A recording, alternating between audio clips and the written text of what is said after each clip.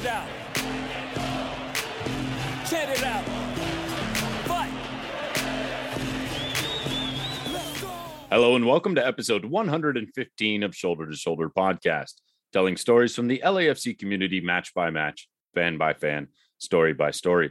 We are guestless this week, so if you are ever looking to come on the show, please reach out to us at LAFC S2S on all your social media platforms.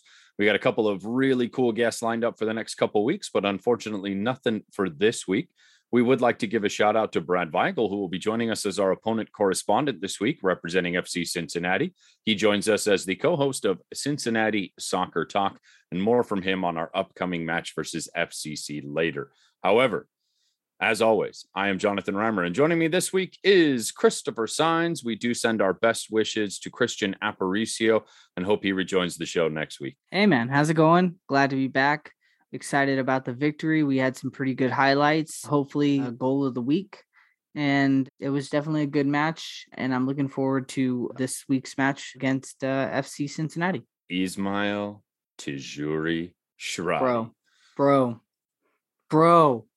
That's it. We don't need to talk about anything else. Just that one goal. We could just spend the next 30 minutes gushing over that one goal. I would love to be able to ask him, was the slip part of the kick, or was it just something that happened as he was going for the kick and it was unintentional? Is that part of what got the spin on it? Like, I've got so many questions about that kick that it was just like, but man, talk about golazo. Right? Like, that was such an amazing kick to get us out of that tiebreaker. I mean, it was amazing. I was showing that highlight reel to all of my coworkers at work today, dude. It was, amazing. The way he's got an arm on this shoulder, he's got a leg coming into him on the other side that you can see him reach over and try and keep that leg from kicking him off the ball. I mean, the defender's trying to foul him, and he still gets the shot off, beats the keeper with the swerve back at the net on a volley, first touch. Wow. We can't overlook either Diego Palacios. And I know that on this show, we have recently been a little critical of Diego and some of the missteps that he might have had on the defensive ability, but the vision that he had, the touch on that ball to be able to place it so that Ismail Tijuri Shradi was able to run under it and control it.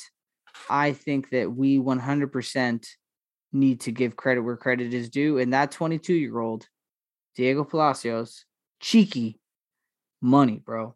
Pure money. He has this frustrating ability to be so good in moments where you see these flashes of brilliance that just astound, and you think, gosh, why can't we get this more often? And then he'll have moments like the concession on the first goal where he plays an errant pass that gets beat and the ball ends up streaking down his side defensively. He has to scramble to get back.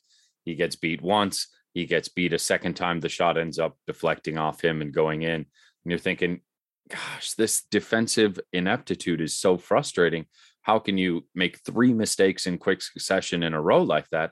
And then he'll play another 70, 80 minutes of beautiful football, free flowing, getting the ball going, have an absolute dime like that one to Izzy. And you just are thinking, if he could just button up those other little pieces, we could be talking about, a first 11 player in this league. We could be talking about somebody who's not only worthy of the spot on our team, but worthy of team of the week honors if he could just button up a few little things. I think that you also need to take it as a full body of work.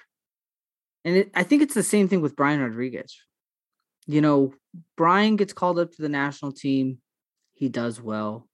He doesn't necessarily play to the same caliber here for LAFC. Palacios gets called up to the Ecuadorian national team. And, there are times when he may not show those same flashes. I think that those bits where you see positive performance, that's to show the true potential of those two types of players. And when you see missteps, that's just players who are still young and they are crafting and finding their trade. But when you see these players play on their national team levels, their play is so much better and so much more consistent than what it is here with LAFC.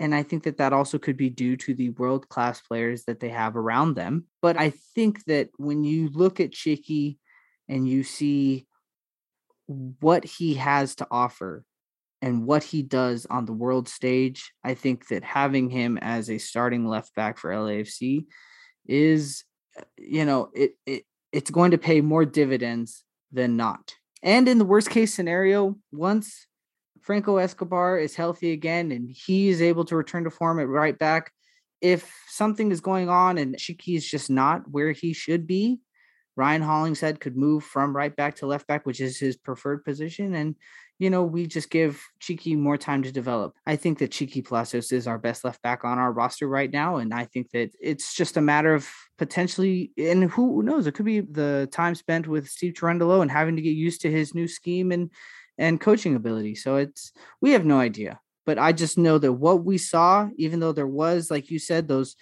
consecutive errors that led to the deflection that was an own goal, I think that when you look at Chiqui Palacios throughout the rest of that game against Sporting Kansas City and that assist to Juri Shradi, amazing. It was amazing. Yeah, he's definitely got a lot of potential, and he's got to play in order to maximize that potential. And when Escobar comes back, if Hollingshead takes minutes from him, that's going to be another challenge in his development. And you have to wonder if that means whether it's time for him to go to a club where he can get first team minutes, or whether he can prove in this time between now and when Escobar gets back that he's the one you want to start over Hollingshead, who's, let's be honest, played particularly well for us, even though he's on his opposite side over there at right back. So I do think we're going to get a shot for both of them once Escobar comes back, but it's a big if right now. Escobar has been injury prone throughout the course of his previous season. So, we'll see if this is a one-time thing, or if we're going to need to be looking at moving guys around that back line throughout the course of the rest of the game.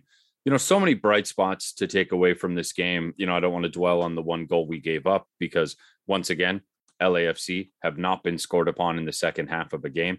Once again, the depth of this team really proved to be the determining factor. All of the buttons that Dolo pushed were the right buttons. Everyone who came in found themselves on the back of the score sheet. It felt like we controlled the pace of the game throughout the majority of this game.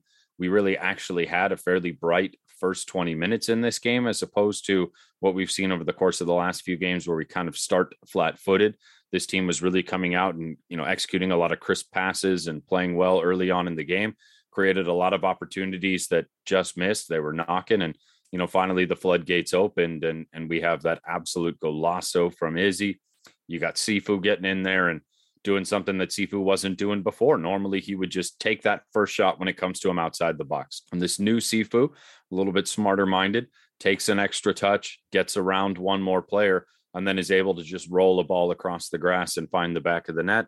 So his development is clearly playing out right before our eyes, and that goal was proof of it there. And it's all sunshine and rainbows once again in the LAFC world. The last 5 times we took a defeat to the Galaxy, we ended up following that game with a loss 4 times. 80% of the time we lost to Galaxy, we doubled up and had another loss. And so going into this game, you have to wonder if that hangover effect was going to be in place from the loss versus Carson down there at Dignity Health. And clearly the team rallied around this week and was able to come out with a pretty solid game plan that took home 3 points. And I love it. Absolutely. And I think that other players that need to be highlighted in their ability on the pitch was Latif Blessing, always a fan favorite, played very well in that midfield role. And I also think that Chicho Arango coming in, still continuing to score goals. There hasn't been that fall off from season 1 to season 2. And I think that that is definitely something that we needed with a player of his caliber and playing in that central striker position. I'm looking forward to it. I'm looking forward to seeing how Chicho Arango fits in with this whole dynamic, especially when we have Opoku, Raito, Carlos Vela, and Chicho Arango. The all 4 of them have something to offer for this club. It's going to be interesting to see how Dolo decides to balance out that attacking prowess. Yeah, and we saw a Moose sighting in this game as well, too. Almost got himself on a beautiful header that just went wide. Opoku, I thought, had a really good game, getting himself into some good spaces. The final touch might just not have been there either on the shot or on the pass, but if he continues to get himself those kinds of opportunities, the assists and the goals are going to come. I thought, we haven't seen a whole lot of Chicho and Vela playing together this year because of injury time, and The two of them worked well off one another. I'm excited about Arango as he, continues to nurse himself back to full minutes, but he's now scored in back-to-back games. And, we saw it last season when he scored in 4 straight games, exactly what he can be for us. And, if he starts on a tear for us now that he's coming back from injury and starts putting up the kind of numbers like he has, frankly, since he arrived in this league, we're looking like we're in a good spot. Arango's the leading goal scorer in all of MLS since his arrival. And if he can continue on that kind of Golden Boot-esque form, that's a lot of pressure off the shoulders of the Raitos, the Kwadwo Mahala Opokus, and the Velas of the world to then be able to find a way to execute what they want to do offensively. So again, we're back to sunshine and rainbows. Everything looks good. We've got ourselves a 2-match week here. So we've got a Wednesday match in the Open Cup. And then this weekend, we're away at Cincinnati, a team that is absolutely decimated by injury. I'm very curious when our opponent correspondent comes on a little bit later to what kind of team we're going to see from them, because on paper, a team that plays a 3-back system only has 2 healthy starting backs. So what exactly are we going to be looking for from that team is something I'm very excited about. But let's be honest, FC Cincinnati have not looked great to start this year. And now they're going to be playing without almost all of their entire defensive core. There's really an opportunity for LAFC to steamroll them this weekend, depending on what kind of squad rotation we see on Wednesday. So, I'm excited. This show might come out after the Open Cup game. We might get a chance to do a quick segment on that if possible. But if not, Chris, what are your thoughts on squad rotation for these 2 games? Do you go full B squad versus a USL championship team, knowing that you're playing an MLS team away next weekend? Or do you look at those injuries and the status of FC Cincinnati and think to yourself, well, my goodness, we've got a chance to maybe play a few extra players midweek, and looking at the game on the weekend as being a bit of a laugher? I think that LAFC is definitely going to put in some players that haven't had as many opportunities to play. I think that you might see Danny Musovski get the start as a striker. I think that you might also see Opoku get the start as a striker, because I feel like while he has been in our starting 11 for the majority of our matches, I think that he is definitely a player that can benefit, and he's still the youth on his side definitely helps him, right? Players that are young like that have the ability to rebound quickly after matches. And I also think that he's like a fringe 11, he is like an 11, a 12 pick on for the players squad. Even coming off an injury, you're not worried about Opoku on 3 days rest, having just played on Sunday? I mean, I can understand you're talking about the injury that kept him out from last season. I think that injury is, if it was a concern, we wouldn't be seeing him playing 90 minutes. But maybe that's something very much to consider. It could be one way or the other. I also think that, we might see some of the players that have been down playing for Las Vegas, like Cal Jennings. You might get a start. What about Danny Trejo? Could we see a front 3 of Jennings, Trejo, Musovski?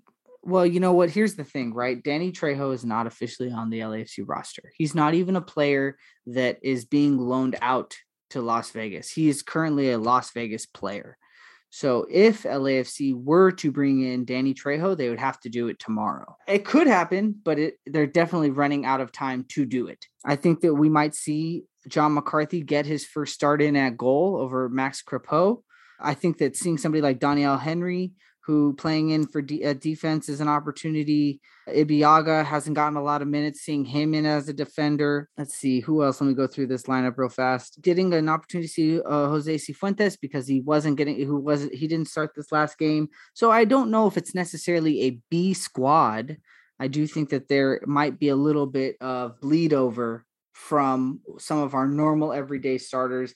I think that players you for sure will not see in this match against Orange County. I don't think you'll see Carlos Vela at all. I don't think you'll see, obviously, Brian Rodriguez and Eddie Segura, who are still hurt. I don't think you're going to see them at all. I would be surprised to see Kellen Acosta. I think that, you are not going to see Ilie Sanchez, no way. Ryan Right. Hollingshead, Ilie no way. Sanchez. I don't think you would see Chicho Arango unless it's coming in as a substitute in the last 30 minutes. But yeah, there are definitely some players that I don't think you're going to see at all. I'm really curious, I think, at outside back, where we seem to be the thinnest, exactly what Dolo's going to do with 3 matches in the course of 7 days with the Open Cup match midweek. And so we've already seen, Palacios and Hollingshead play in the course of this first game. I mean, does Ismael Tajuri-Shradi, is he going to get himself a start potentially versus Orange County?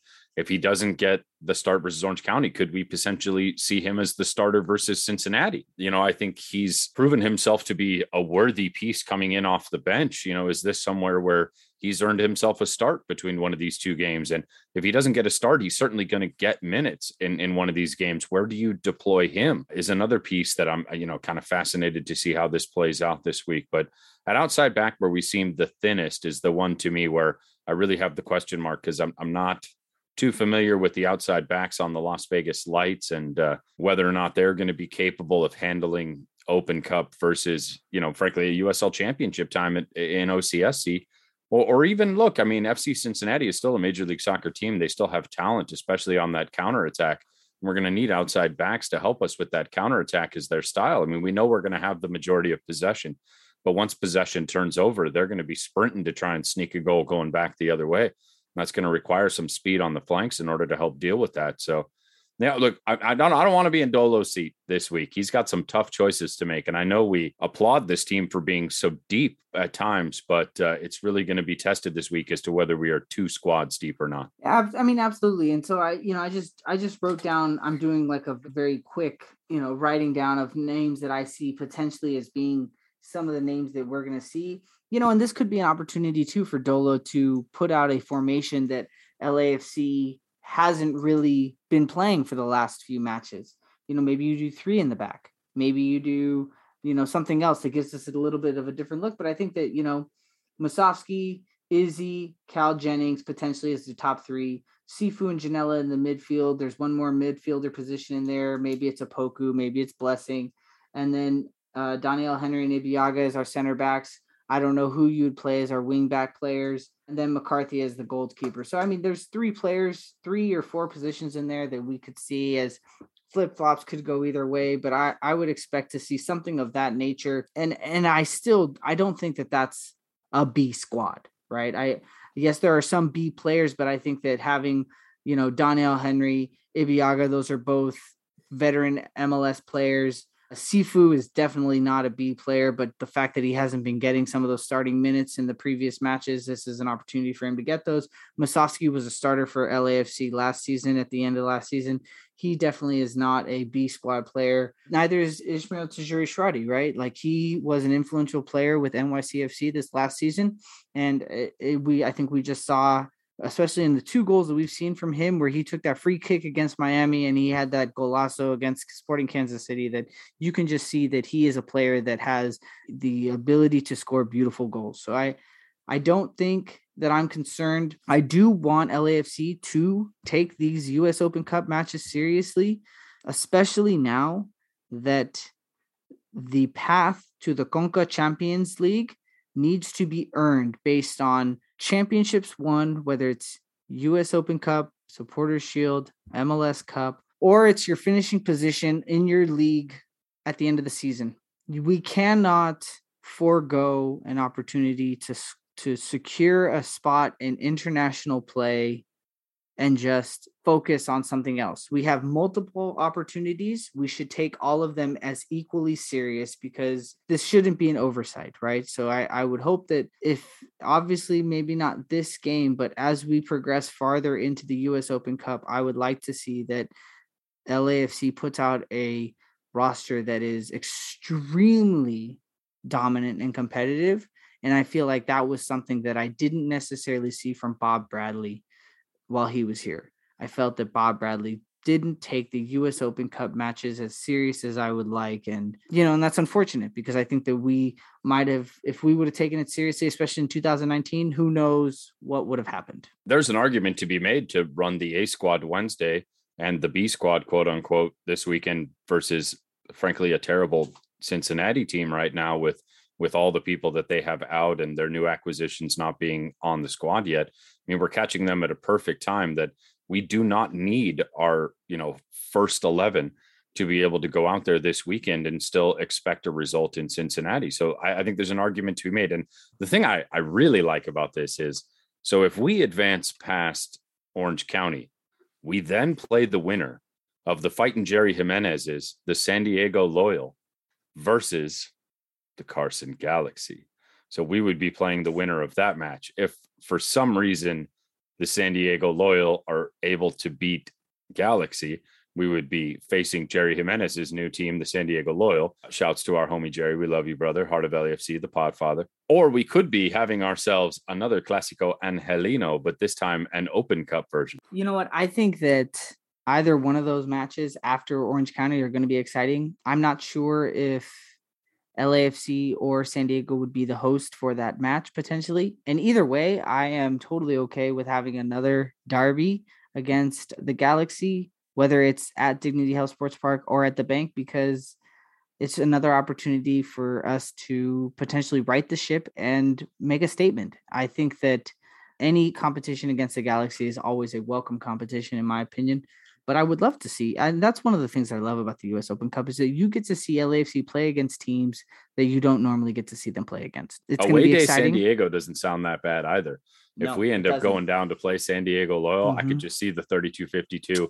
Just like Dodger fans have a tendency to take over Dodgers Padres games, I could see LAFC fans going down to San Diego in force, hitting up downtown, maybe a little Old Town, get myself some of that carnitas. Oh man, there's so much good Mexican food down there. Maybe pop over the border, head over to TJ, a little Ave de Revolucion for a little while. We hit up some clubs. Come on back. Gosh, this sounds like a good time if we end up going down to play San Diego, but we'd be optimistic. Keep in mind, right? Galaxy. The U.S. Open Cup is also going to probably be midweek. So I don't know if you're really going to be going down to TJ on a Tuesday night. You know what? I think that anything can happen. I think that this is an opportunity too for the San Diego Loyal to potentially make a statement. And I think that they're owned by Landon Donovan, right? And isn't he still the head coach of that team? So wouldn't that be just poetic justice for Landon Donovan to come in and to trump the Galaxy? It's delicious. It's a great matchup. These are some of the reasons why we love US Open Cup, because you get Landon Donovan's team versus the Galaxy. And when do you ever get to say that in this world? So, yeah. And obviously, no matter who we end up playing, be it Landon Donovan's team, someone that obviously the 32-52 and he do not get along, as you can expect. So there's going to be a little spice in the matchup, no matter who it is that comes up. So I'm really hoping that we're able to take care of Orange County. And again, look, they're the champions right now. They're not a bad team. We know all about that system, having previously been aligned with it as one of our partnerships a few years back. So, look, there are good teams down there, and we are not going to have to look past it. So it's going to be a fun week for LAFC. I feel like the entire conversation once again has shifted to all things positive. The announcement that Fenerbahce have officially taken Diego Rossi, the most unsurprising of news. We now know exactly what the financials are involved. LAFC get a little over $5 million to spend. Well, after all the other fees are taken out of it, they'll probably get $2-3 million in that could be applied towards now refilling that DP slot, which is officially open. It's no longer on loan. So, it's looking good. We could be seeing that third and final DP showing up in this roster. I think we're probably still about a month away from hearing what's going on with Carlos Vela, but as Tom Bogert is reporting, both sides are apparently close on that one. So things are looking good for us right now, despite a little hiccup a few miles down the road last week. Yeah, and I think that this, like you had mentioned, the performance of LAFC after the derby, it showed that this club didn't continue to falter, that they rebounded, they righted the ship. Now, granted, too, Sporting Kansas City has not been starting off as they traditionally have, or at least in recent years. But Sporting Kansas City was still a very, very dynamic team. And I think that when you look at FCC, when you see what their body of work is and their ability to attack on the counter and the injuries that they're dealing with, I think that if you were to overlook FCC, that would be a mistake too. I think that this team, they just had a shootout 4-3. I think it was against Montreal. They had a 0-0 draw while being man down against Atlanta. I think that this team has the ability to score goals as we saw in that shootout with Club de Foot Montreal. But I just don't think it's a team that we are just going to be like, hey, it's a walk in the park. I would rather see some of our bench role players play in Orange County and see more of our starting 11 versus FCC than the other way around. I think that FCC deserves more credit than having a roster starting 11 of, the likes of Masovsky, Ishmael Tajiri, Shradi, Cal Jennings, Apoku, potentially Sifu, Janela, Daniel Henry, Abiaga, and McCarthy. I think that, FCC deserves a little bit more respect than that. Well, speaking of alternate competitions, LAFC have announced that they will be taking on Club America in a joint doubleheader at SoFi Stadium, featuring another match involving the Galaxy versus Chivas de Guadalajara. So here we have America and Chivas fans and LAFC and Galaxy fans all showing up to the same stadium with the same ticket to watch a back-to-back doubleheader at SoFi in what the venue hopes is a preview of the potential of this location as a World Cup qualifying site. And so they have decided to bring in 4 fan bases that do not like each other and put them all in the same roof as a test of this stadium's faculty and ability. And I think I'm really excited about going. I've already purchased my tickets. I'm very happy to be sitting in the black and gold section.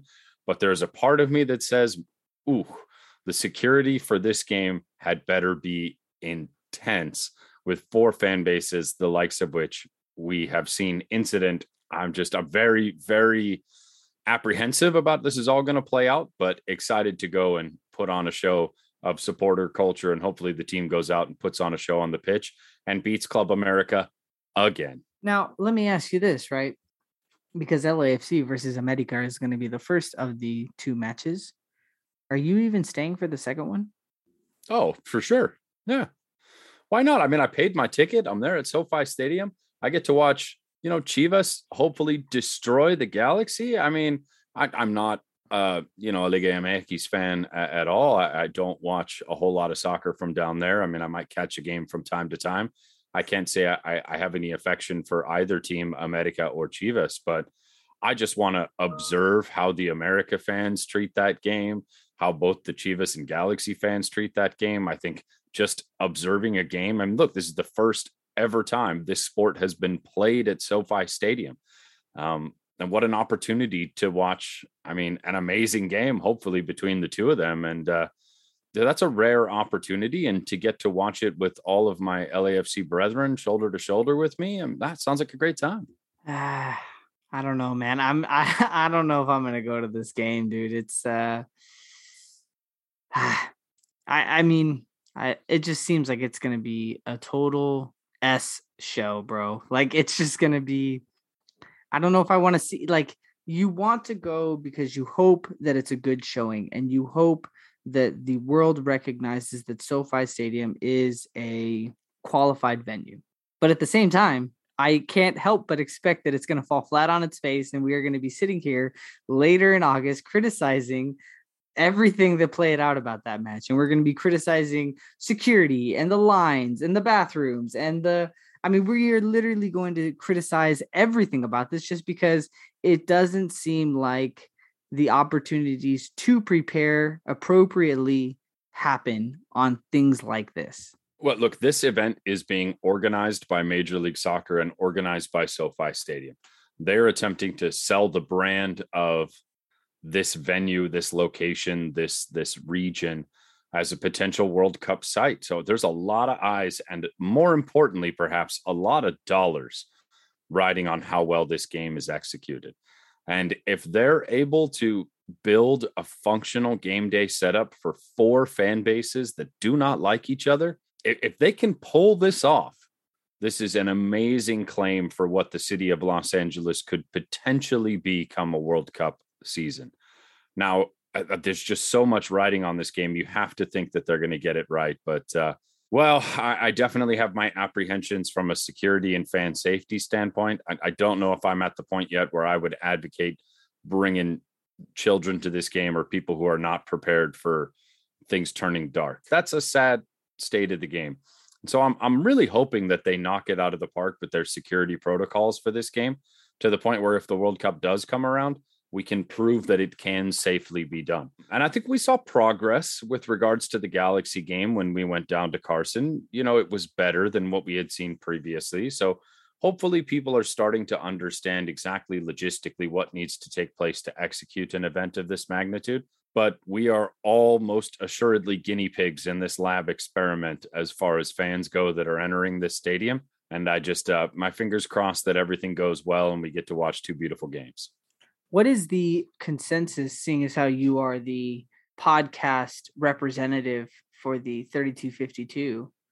What is the consensus that you've heard so far from the supporters about this upcoming match? Do you feel that the supporters are primarily excited? Do you feel like they are not nearly as excited based on the fact that it's a doubleheader match against, because not every LAFC fan is a Chivas fan, not every LAFC fan is an America fan, and we're definitely not a Galaxy fan. So you very well could be sitting there and buying a ticket to watch LAFC play and being like, man, I don't want to watch Chivas Guadalajara play the Galaxy.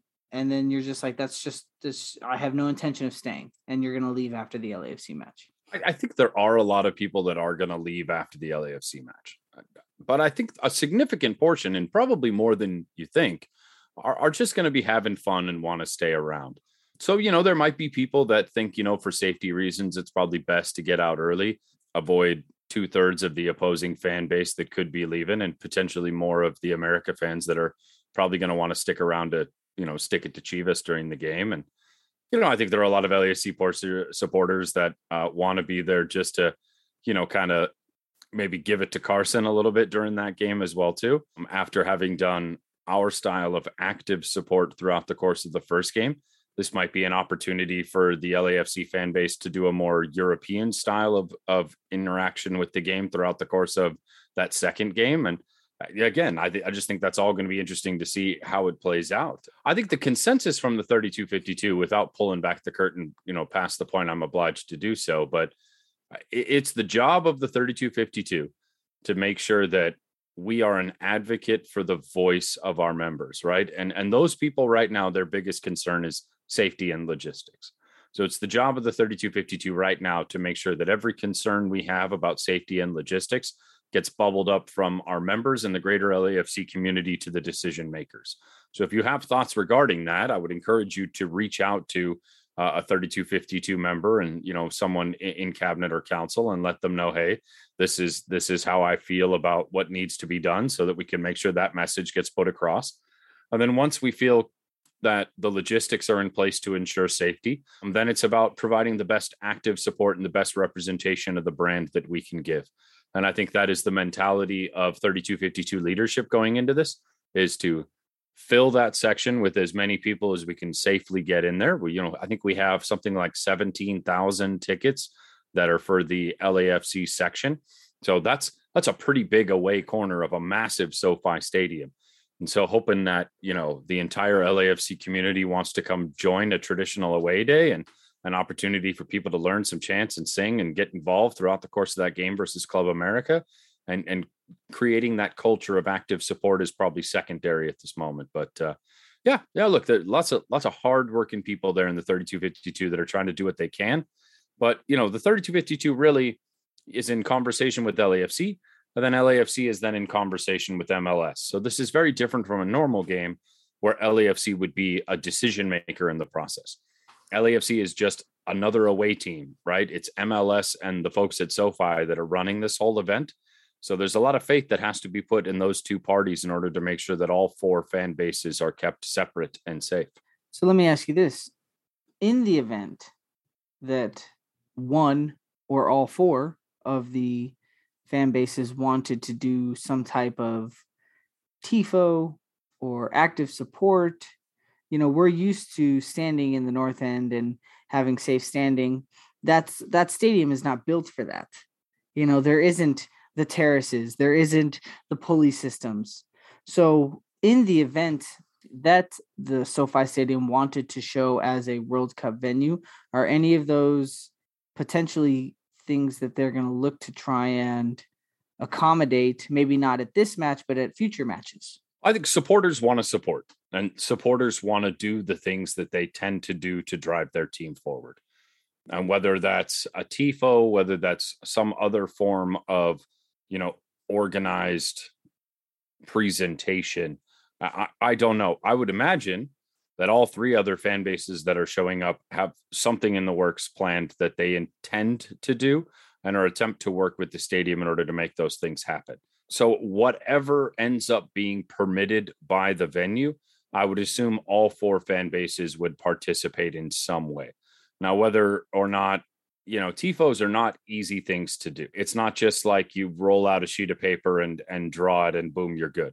I mean, that has to be designed. It has to be sketched. You have to be painted. You have to purchase that entire giant piece of fabric that has to be sewn and constructed, which is neither cheap nor easy, nor is organizing the execution of one of those a very simple process, and acquiring all the paint and all the brushes and making sure that everything that has been sketched out, everybody knows what color is supposed to be painted in each particular area, getting the whole thing treated with fire retardant before it ever goes up at the stadium. That entire tifo has to be turned over to the fire department, and the fire department has to treat the whole thing with chemicals to make sure that it's fire retardant. It then has to be attached to that netting. That netting has to be rigged up to the pulley system and all that stuff tested. That's an incredibly lengthy, expensive, and time-consuming process for every one of those tifos that goes up. And for a stadium without that equipment, in order to get that certification and all that stuff done, I just don't know.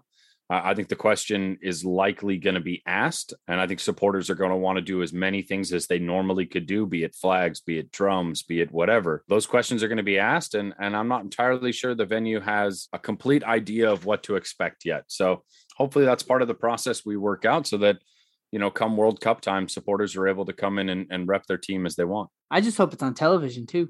I hope that they end up showing this on television, and that way people do get an opportunity to see what it's like without having to be there in person. Oh, I think not only are these games going to be televised, I think they're going to be televised on a big network. I think these games are also going to be part of the MLS attempting to show people the potential in TV numbers if there were to be some kind of collaboration between Liga MX and MLS as far as what is the market viability of these matches.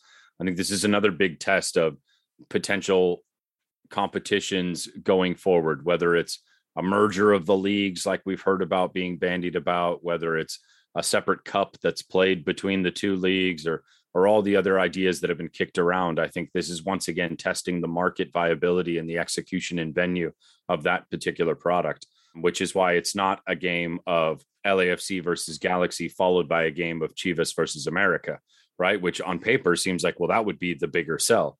But instead they've mixed it up, right? And I think there's a reason it's LAFC versus America and Chivas versus Galaxy all in the same venue on the same day, because they kind of want to start to promote that cross-league interaction. So I think there's a lot of potential market value that is being invested in this game.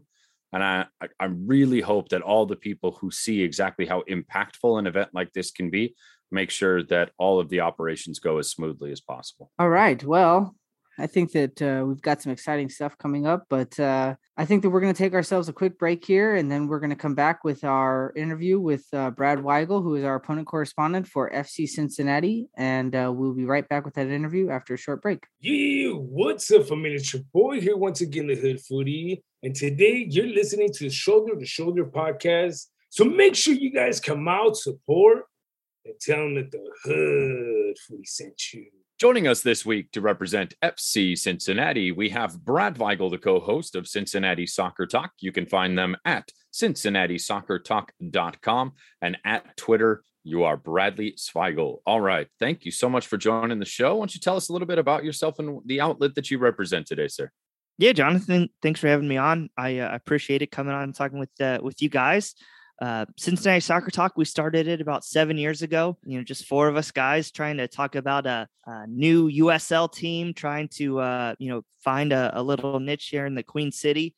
And really, it's just exploded ever since then. We got in strong with the supporters groups, which, you guys, you don't need to hear about how awesome we are at supporting our teams. But Yeah, we just started off covering the team, and over the last 7 years, we've had great moments like the U.S. Open Cup run. We had a lot of success in the USL, and then we transitioned to MLS. A little bit downhill with the results and COVID and all that, but we're still going strong. There's like a group of about 12 of us guys. We put out at least three shows a week. Our main show is on Monday night. We do a Talking Tactics show that really I would encourage your listeners to listen to, even if they don't care about FC Cincinnati, because we've got Coach Brad Goff, a former college coach. And then if you're an Arsenal fan out there, you might know the name Justin Hoyt, former FC Cincinnati player. And he's our co-host of that show. And then we've got March to Match Day, which you guys are, thankfully to be my guest this week. So we do a lot of great content, and I'm just looking forward to the results to turn around to match our content. So go ahead and catch us up on some of those results for our casual listener that might not be paying close attention to the performance of other teams. Since your inaugural season last year, why don't you go ahead and take us through the end of last season, the off season, and the changes that have been made to the team coming into this 2022 season? FC Cincinnati, ever since USL days, it's always been a team in transition between coaching staffs, results, moving up to MLS. And this offseason was more of the same.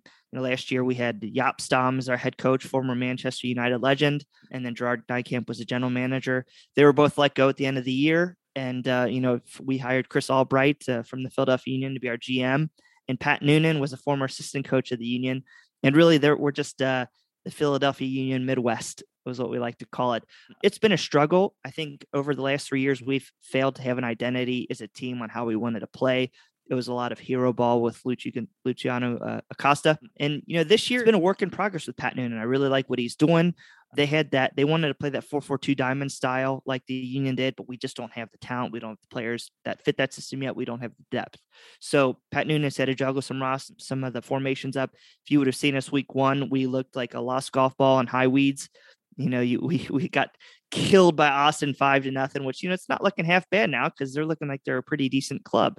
But ever since then, you've been seeing us move more to like a 3-5-2, at least, defensively, kind of trying to get more bodies forward fast on the counter. If you look at our results, it's really kind of weird where we played DC, lost them 1-0, but we were the better team. Against Orlando, they were the better team, but we ended up winning 2-1. And we've had some crazy results of late. We lost to Charlotte 2-0. They had 2 worldly goals, and their goalkeeper stood on their head. And then Montreal shootout, it was 3-4 Montreal. But again, I think we were the better team. So if you look at FC Cincinnati on the whole, outside of the last 20 minutes against Atlanta when we were down a man, we've been beating teams on the XG side of things. I want to say we were like top 3 in XG in MLS, but we're giving up a lot of goals. And we're not really controlling possession, which is something that scares me this weekend. So speaking of the team that's ready for this weekend, you guys have had a number of injuries to go ahead and start this season. So why don't you take us through exactly who's not going to be there and what your anticipated 11 is going to be for this weekend? Sure. There's going to be a lot of movement, is like I said, due to injuries. We missed, I want to say it was something like 7 players. We only have a roster of 27 players. So we had, I want to say we had 7 or 8 injuries, but we only fielded a roster of 18 players this week. So we're going to miss some big names. We're going to miss center back Jeff Cameron, who's been a starter in Penn every week. He tweaked his hamstring on the final play of practice Friday. He's more than likely out. He hasn't returned to practice. And so when you only have 4 center backs, losing one is huge. And now we're going to be missing Nick Hagland, who a lot of your players might know from the Toronto days. He picked up 2 yellows. So we only have 2 healthy center backs for a team that's been playing a back 3 system of late. A big miss. It looks like it's going to be season ending as Ronald Matarrita. When he played, this was a different team. We were great getting up that left side, creating a lot of chances for Brandon Vasquez up top, who up until this past week, I'm going to say was leading the Golden Boot race. Calvin Harris, who was the second pick in the draft last week, he's out. Alvis Powell, who was our starting right back, he might be out. So as you guys can start to see a trend, I have no idea who's going to play defense this week. We also have a midweek U.S. Open Cup game against the Pittsburgh Riverhounds. If I was Pat Noonan, I would call up 20 academy kids if it was loud and just let them play. And if they win, great. If they lose, oh well. We just do not have the bodies on defense. Sounds like you got your boots ready. We might need you to get out there. Yeah, you don't need this slow white guy on the field. It's pretty bad. Some of our fans obviously know some of your more marquee designated players like Alan Cruz and Luciano Acosta, but you just recently acquired a new designated player. Can you tell us a little bit about him and some of the other role players that they might want to be on the lookout for? Sure. Obina Wobodo is the new DP coming in. Unfortunately, he's not going to be here this week. One consistent factor of FC Cincinnati has been absolutely abysmal midfield over our last 3 seasons. And this year they made some signings. Junior Moreno, who's came over from DC, he's helped solidify it a little bit. So that'll help. I'm really looking forward to see Wobodo when he gets here. They're probably saying in about 4 weeks or so, he's going to be that number 6 that really just disrupts the pitch. So you're probably catching us at a right time, missing players due to injuries and transfers and whatnot. Really, I think that's been the missing key to FC Cincinnati at times. Moreno and Yuya Kuba, who will probably be our 2 starting midfielders, they're just too slow. They're just not quick enough to be that disrupting presence in the midfield. Whereas Wobodo, he's just a 6 with tremendous wheels, and he could be able to break up plays on the counter. He'd be the one guy that I'd be comfortable, if Latif Blessings, sprinting up the field, that can maybe match him. But that's a big signing that we're going to miss. Alan Cruz, that was a guy that I would say was our MVP year 1. Unfortunately, he's been hit with injuries pretty much ever since year 1. COVID didn't help him. Lack of fitness. The coaches haven't rated him. Then unfortunately, he lost his sister a couple weeks ago, and then right when he comes back, picks up an injury. So again, that's even more support in the midfield out. So just to give you an idea of the situation of FC Cincinnati right now, when we were still tied with Atlanta, and you want to bring an impact sub into the game, they were bringing Dom Dwyer, who, we know, he's not the same player as he was, 5-6 years ago, but that's still not a bad piece to bring off the bench. We were bringing Nick Markanich, who, while he was the College 1 leading goal scorer last year, I think he was still a 2nd-round pick. So that just shows you the lack of depth and what still has a long road to face this year for FC Cincinnati. I think that the starting 11, when healthy, can match up against any MLS team. It's that players 14 to 25 that just scare the living bejesus out of me right now. Well, we know that establishing a squad is still something that's very much a build in progress. What is not needing any building at the moment is supporter culture. You have one of the most vibrant and electric supporter cultures. Your show, March to the Match, is named and highlighted by what is one of the most iconic events preceding your matches in these epic marches we see all over social media.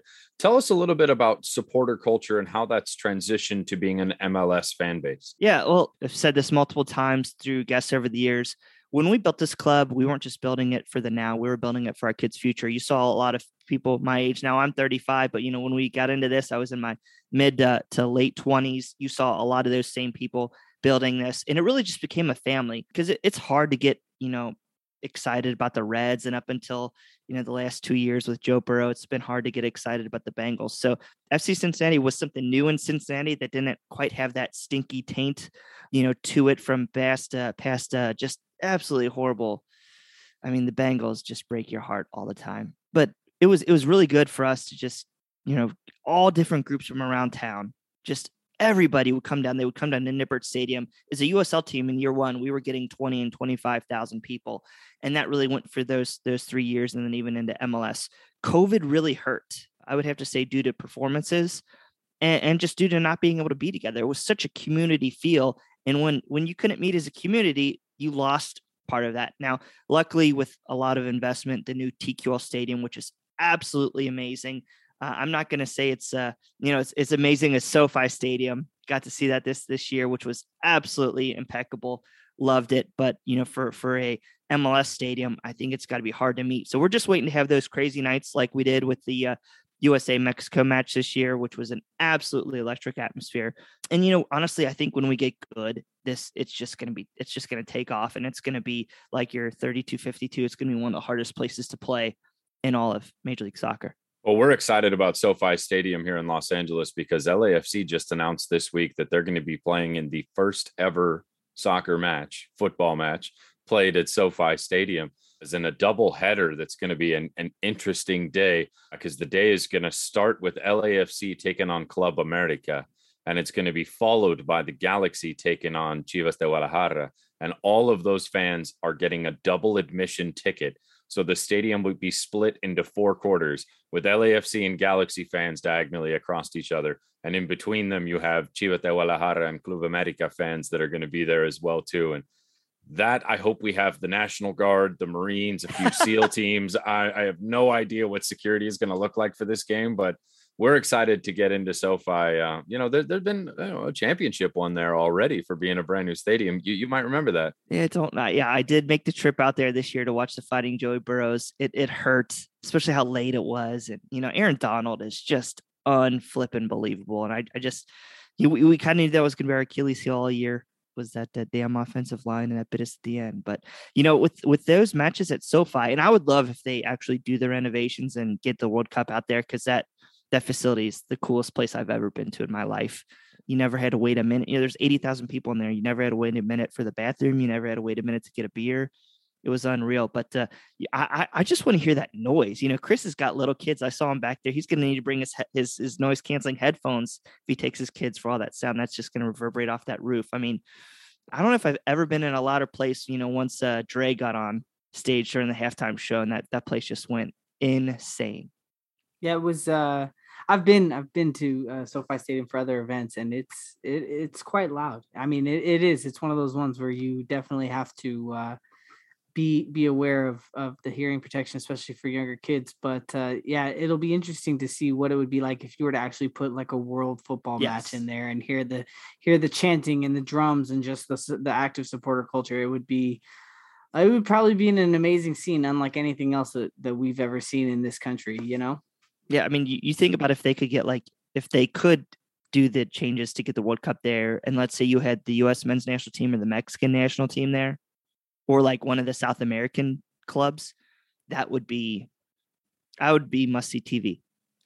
People are already sort of kicking around the comparisons to Estadio Azteca in referring to soccer games at SoFi as being Estadio Angelino. And so there's already people that are hyping it up, whether that's us begging, pleading on our knees, hand in hand to try and get ourselves some World Cup matches here in Los Angeles. We're going to try and have some fun when we get out there this August. Yeah, dude. I hope you guys do. I hope you guys get it. So speaking of this current LAFC team, we were kind of curious what your opinion is from the outside viewing this team. Obviously, our own fan base loves to dissect every player and every action that we see. But what we often don't get is that outside perspective, aside from, the media presentations during a match day, which can be infuriating to fans in and of themselves. But from an outsider looking in, what are your thoughts on this current LAFC squad and run of form? So I'm a big Moneyball guy. Like if you go to CincinnatiSoccerTalk.com, we have like the salary budget tracker, and it always it goes over our DPs, U22s, and like how much assets we have left to trade and whatnot. And I kind of did a little deep dive into LAFC before our show, and you guys scare the what out of me. I don't know if it's a family friendly show or not, so I gotta watch my mouth, but you do for real, because trading Diego Rossi, DP spot open. You have some flexibility with Carlos Vela, but you know what? Even if you keep him around for another year and a half, he's still a tremendous player if he's bought into what you have going on. But really what scares me is that you have so many young players. That back line, especially like 3 of the 4 guys on the back line, are young. Opoku, young. I think you guys have a couple of U22 spots you can go out and make some big signings with too. So just to continue to bring that youth to a team where you have now also a lot of MLS vets and Sanchez, Latif Blessing, Kellen Acosta, Hollingshead as your backup right back. Like that's scary to me. And that's how I think success really should be built in this league. I think when you see teams like FC Cincinnati, they went out and got every international player they could, and they got 3 trophies with it. 3 wooden spoons, but we call them trophies around here. But yeah, you guys just scare the bejesus out of me. I liked Steve Trundolo a couple of years ago when we were looking for a manager, and he was with Hanover too, and he was like assisting the main Hanover squad and whatnot. We were like, let's bring him over, and for whatever reason that never happened, because I think we had such a Dutch influence. It was only going to be a Dutch coach, and I never want to see that ever again. But yeah, you guys, I mean, once you get Brian Rodriguez back, like what's going to happen there? I think he's still out hurt. So there's so much talent on your team, but the potential is what scares me even more to make that team even more dangerous. Well, I think that we have seen LAFC do pretty spectacular things, especially in the 2019 season when they made that run for the Supporters Shield. But ultimately, what's going to matter is the longevity in the postseason. And I think that, when you look at some of the blue bloods that have been here in the MLS and how Portland and Seattle, especially here in the Western Conference, and Sporting Kansas City, these teams that, they make these playoff pushes and they get in, and then they have those dominant postseason performances. It doesn't really matter how well you do in the regular season if you end up falling short at the end when it counts. And I think that is definitely where LAFC needs to still test themselves, is in those big matches. And, our first test this season, we had already had some missteps against the Galaxy. And so while we have all of this talent and we have these players that are exciting to watch, I do think that there is a lot of opportunity for LAFC to continue to refocus in on making it a full and complete season. So let me ask you a question then, because if you look at, especially from the Crew, just being just down the road from them, I saw a lot of their MLS Cup appearances, and they had a great center back pairing, a lot of experience. You've seen Portland. They have great defenses with some impact attacking players. Seattle, you had Chad Marshall up there for years as a great center back, and then you've seen what they can do on the attack. I look at your guys' attack, it would keep me up at night if I was Pat Noonan. But you've got two very young center backs, and I think it was the Fall was the 19-year-old. I mean, do you guys have confidence that those types of players could lead you to success, or do you think that might be an area where LAFC goes out and maybe uses one of those high-profile pieces to solidify that back line? Or do you disagree with my take? I don't know. I think the one thing that people have forgotten, because he's been out injured for some time right now, is that Eddie Segura is about a month away from being healthy and coming back. And he was our all-star center back. He really was the marshal of that back line and part of so much of the success. In fact, up until the time he got injured, LAFC had never lost a game in which he had played it. Every single loss the team had been on days in which he was rotated out. So if he was starting, it was a win. And that was pretty much a lock for this team. And when he went down, we really struggled across that back line. And it was the emergence of Jesus David Murillo, who started with Eddie Segura, and Eddie Segura made him look like he was going to be a Defender of the Year candidate. When Segura went down, it really kind of exposed some of his youth. And we brought in this last season, 18, this season, 19-year-old young Senegalese Mamadou Fall, and he has really impressed the LAFC faithful in his development. Are there still opportunities in his game, particularly on the defensive end? Yes. And especially that side of the defense when paired with Diego Palacios. I mean, that's probably the Achilles heel of this LAFC team right now. If there's a chink in the armor, it's definitely going to be that one particular location between those two players. And if that's really all you have to say about this team, is that, our weak link is a 19-year-old up-and-coming superstar that's still learning how to defend appropriately in this particular system that Dolo's really only been employing for 5 or 6 games now. And we still have yet to, this entire season, yield a goal in the second half of a match. So, I mean, I think if you're looking at this back line and saying they're young, we would certainly agree with you. But they definitely have not plateaued, and they are still showing signs of improvement. Oh, yeah, and we're getting our best defender back in the next month as well, too. So I think LAFC are fairly confident about what's going on in the back line. We have some players in the youth system coming up that are defensive center backs that are currently starting for the Mexican national team within their age bracket as well, too. So we've got some El Tri talent that was locally developed that have come up through our ranks as our academy is finally getting to the point where it's going to start graduating players into the first team, something that was going to take 5 or 6 years. And now that LAFC are 5 or 6 years in, we're really going to start seeing the effect of the grassroots movement across Los Angeles, because there is a ton of youth talent here in Los Angeles. There is so much football being played out in the streets and in the communities. And LAFC have really only just touched the tip of the iceberg with moving all of those players in through a system that filters them up to a first team or up to a collegiate academic level. So I think we're really excited about the youth movement and feel that defensively, that's where we are going to solve those issues, be it on the international market or be it developing ourselves. I don't think anyone in the LAFC community expects DP or big allocation money to be spent on a defender. I think we would look to the midfield and to the attack for that money to be spent. But yes, there are some weak links in the center back pairing right now, but I think we're confident both in development and replacements coming up soon. To keep in mind too, that, how he had mentioned that Diego Palacios potentially has had a few missteps. And I think that was also dating back to some of the international call-ups over this season and last. Ryan Hollingshead is actually a left back by preference. So he's pretty much filling in right now for Escobar, who's injured. So, if you have Escobar back who's healthy, you have Segura's back who's healthy, that is a very much different back line when now moving Hollingshead over from right back to left back and introducing Segura back into the center back pairing, whether it be with David Jesus Murillo or with Mamadou Fall. So I do think that, in a month's time from now, barring any injuries to any of those players, that you would see a different look in that back line. But you would know all too well about injuries creating a completely different back line, as we've previously discussed. So why don't that go ahead and lead us to our prediction for this match? So, Brad, if you could, how do you think this game is going to play out, and what do you think the final score is going to be? Sure. I think you guys are going to have possession all day. I think it's probably going to be something like 65 or 70% possession. One thing I forgot to even mention is Dom Baji, who started at forward the first, 4 or 5 games of the year, started at left wing back this past week because we didn't have any left wing backs. So I'm really scared to death. I think you guys can control the ball all day. You do have to be careful of FC Cincinnati's counterattack with Lucho, Costa, Brenner, and Brandon Vasquez. They've been very dangerous. Like I said, they've been one of the top teams at MLS as far as XG goes, but as far as fulfilling that XG, it's not quite been there due to outstanding goalkeeping, other reasons. This week, Brandon Vasquez he couldn't hit the goal if it was a foot in front of him. But I think it's going to be something like 3-1. I don't know how we keep Opoku, Vela, Kellyn Acosta, you guys. There's so much talent. I don't know how we keep them out of the goal.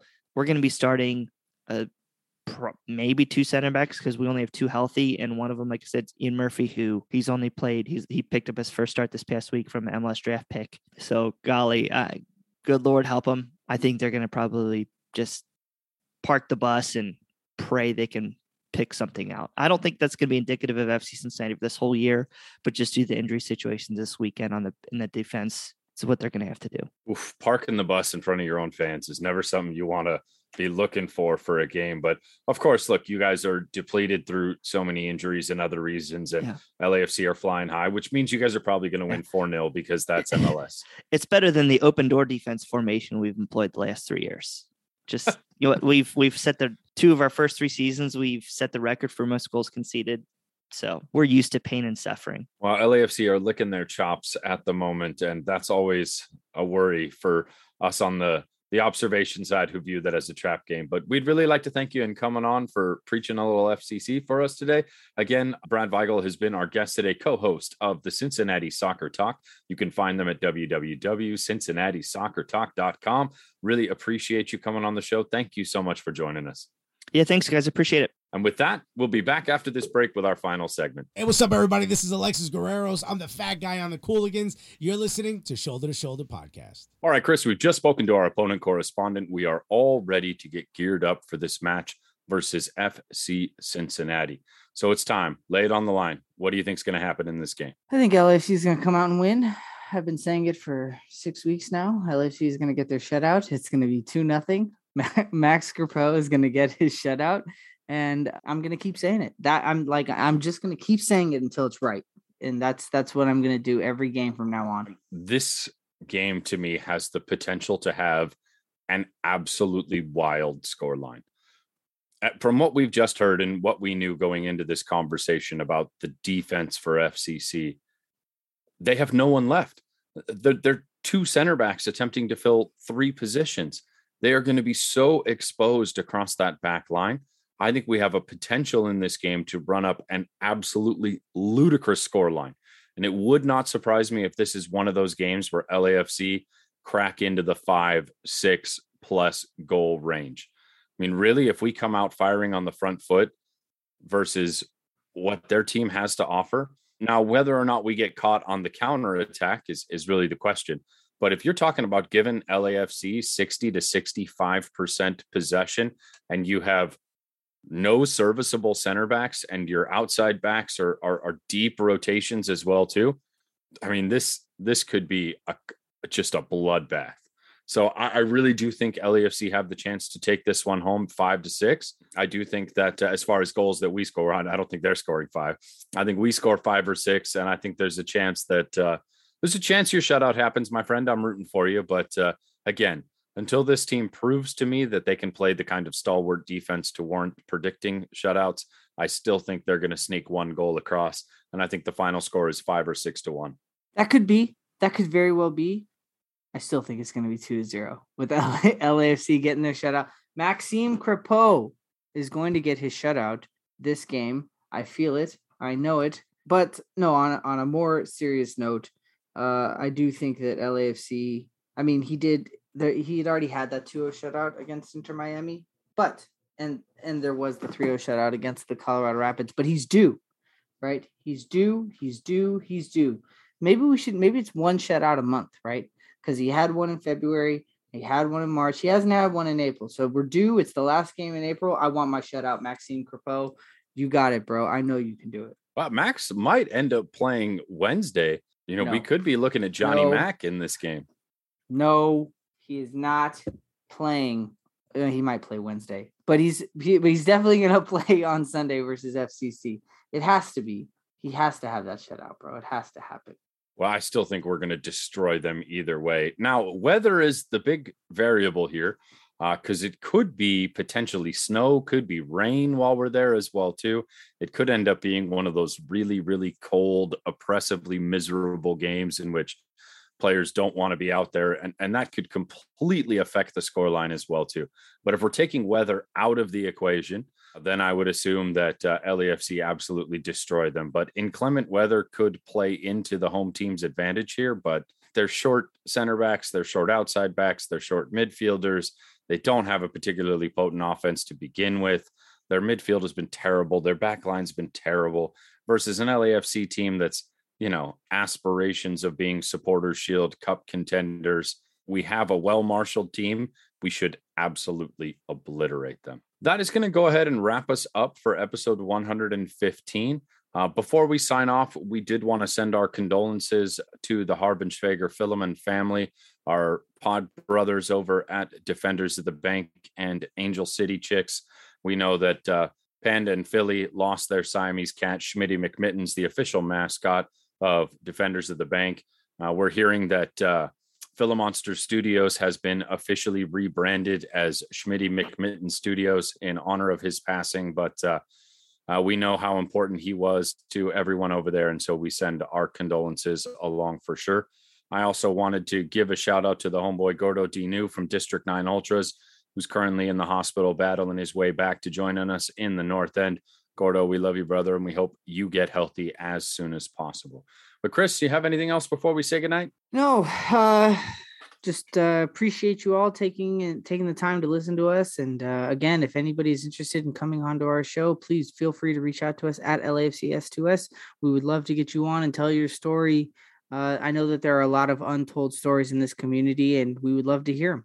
So we look forward to seeing you guys again at a match this upcoming month in May, and we would love to hear from you.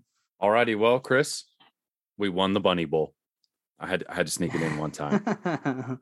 Bro, we have to the Bunny Bowl. We got to come up with something better, dude. Next time we have it on Easter.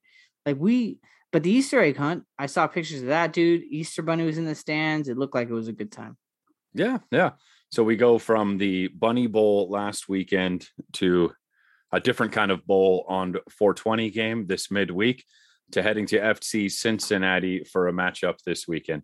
Looking forward to talking to you all next week. We'd once again like to thank Brad Weigel for joining us from Cincinnati Soccer Talk as our opponent correspondent with the, and that we will call it an end to episode 115. Thank you all for listening. Take us home, Sticks. Together, this our culture. Feel the force of a supernova. Stay fly in that FC Dorsum. Hey, shopping down to Nikki's, Koreatown Liddy. Cape so mommy about to drop her 50. They want me to stop, but I ain't. Come to my house, I'll defend that.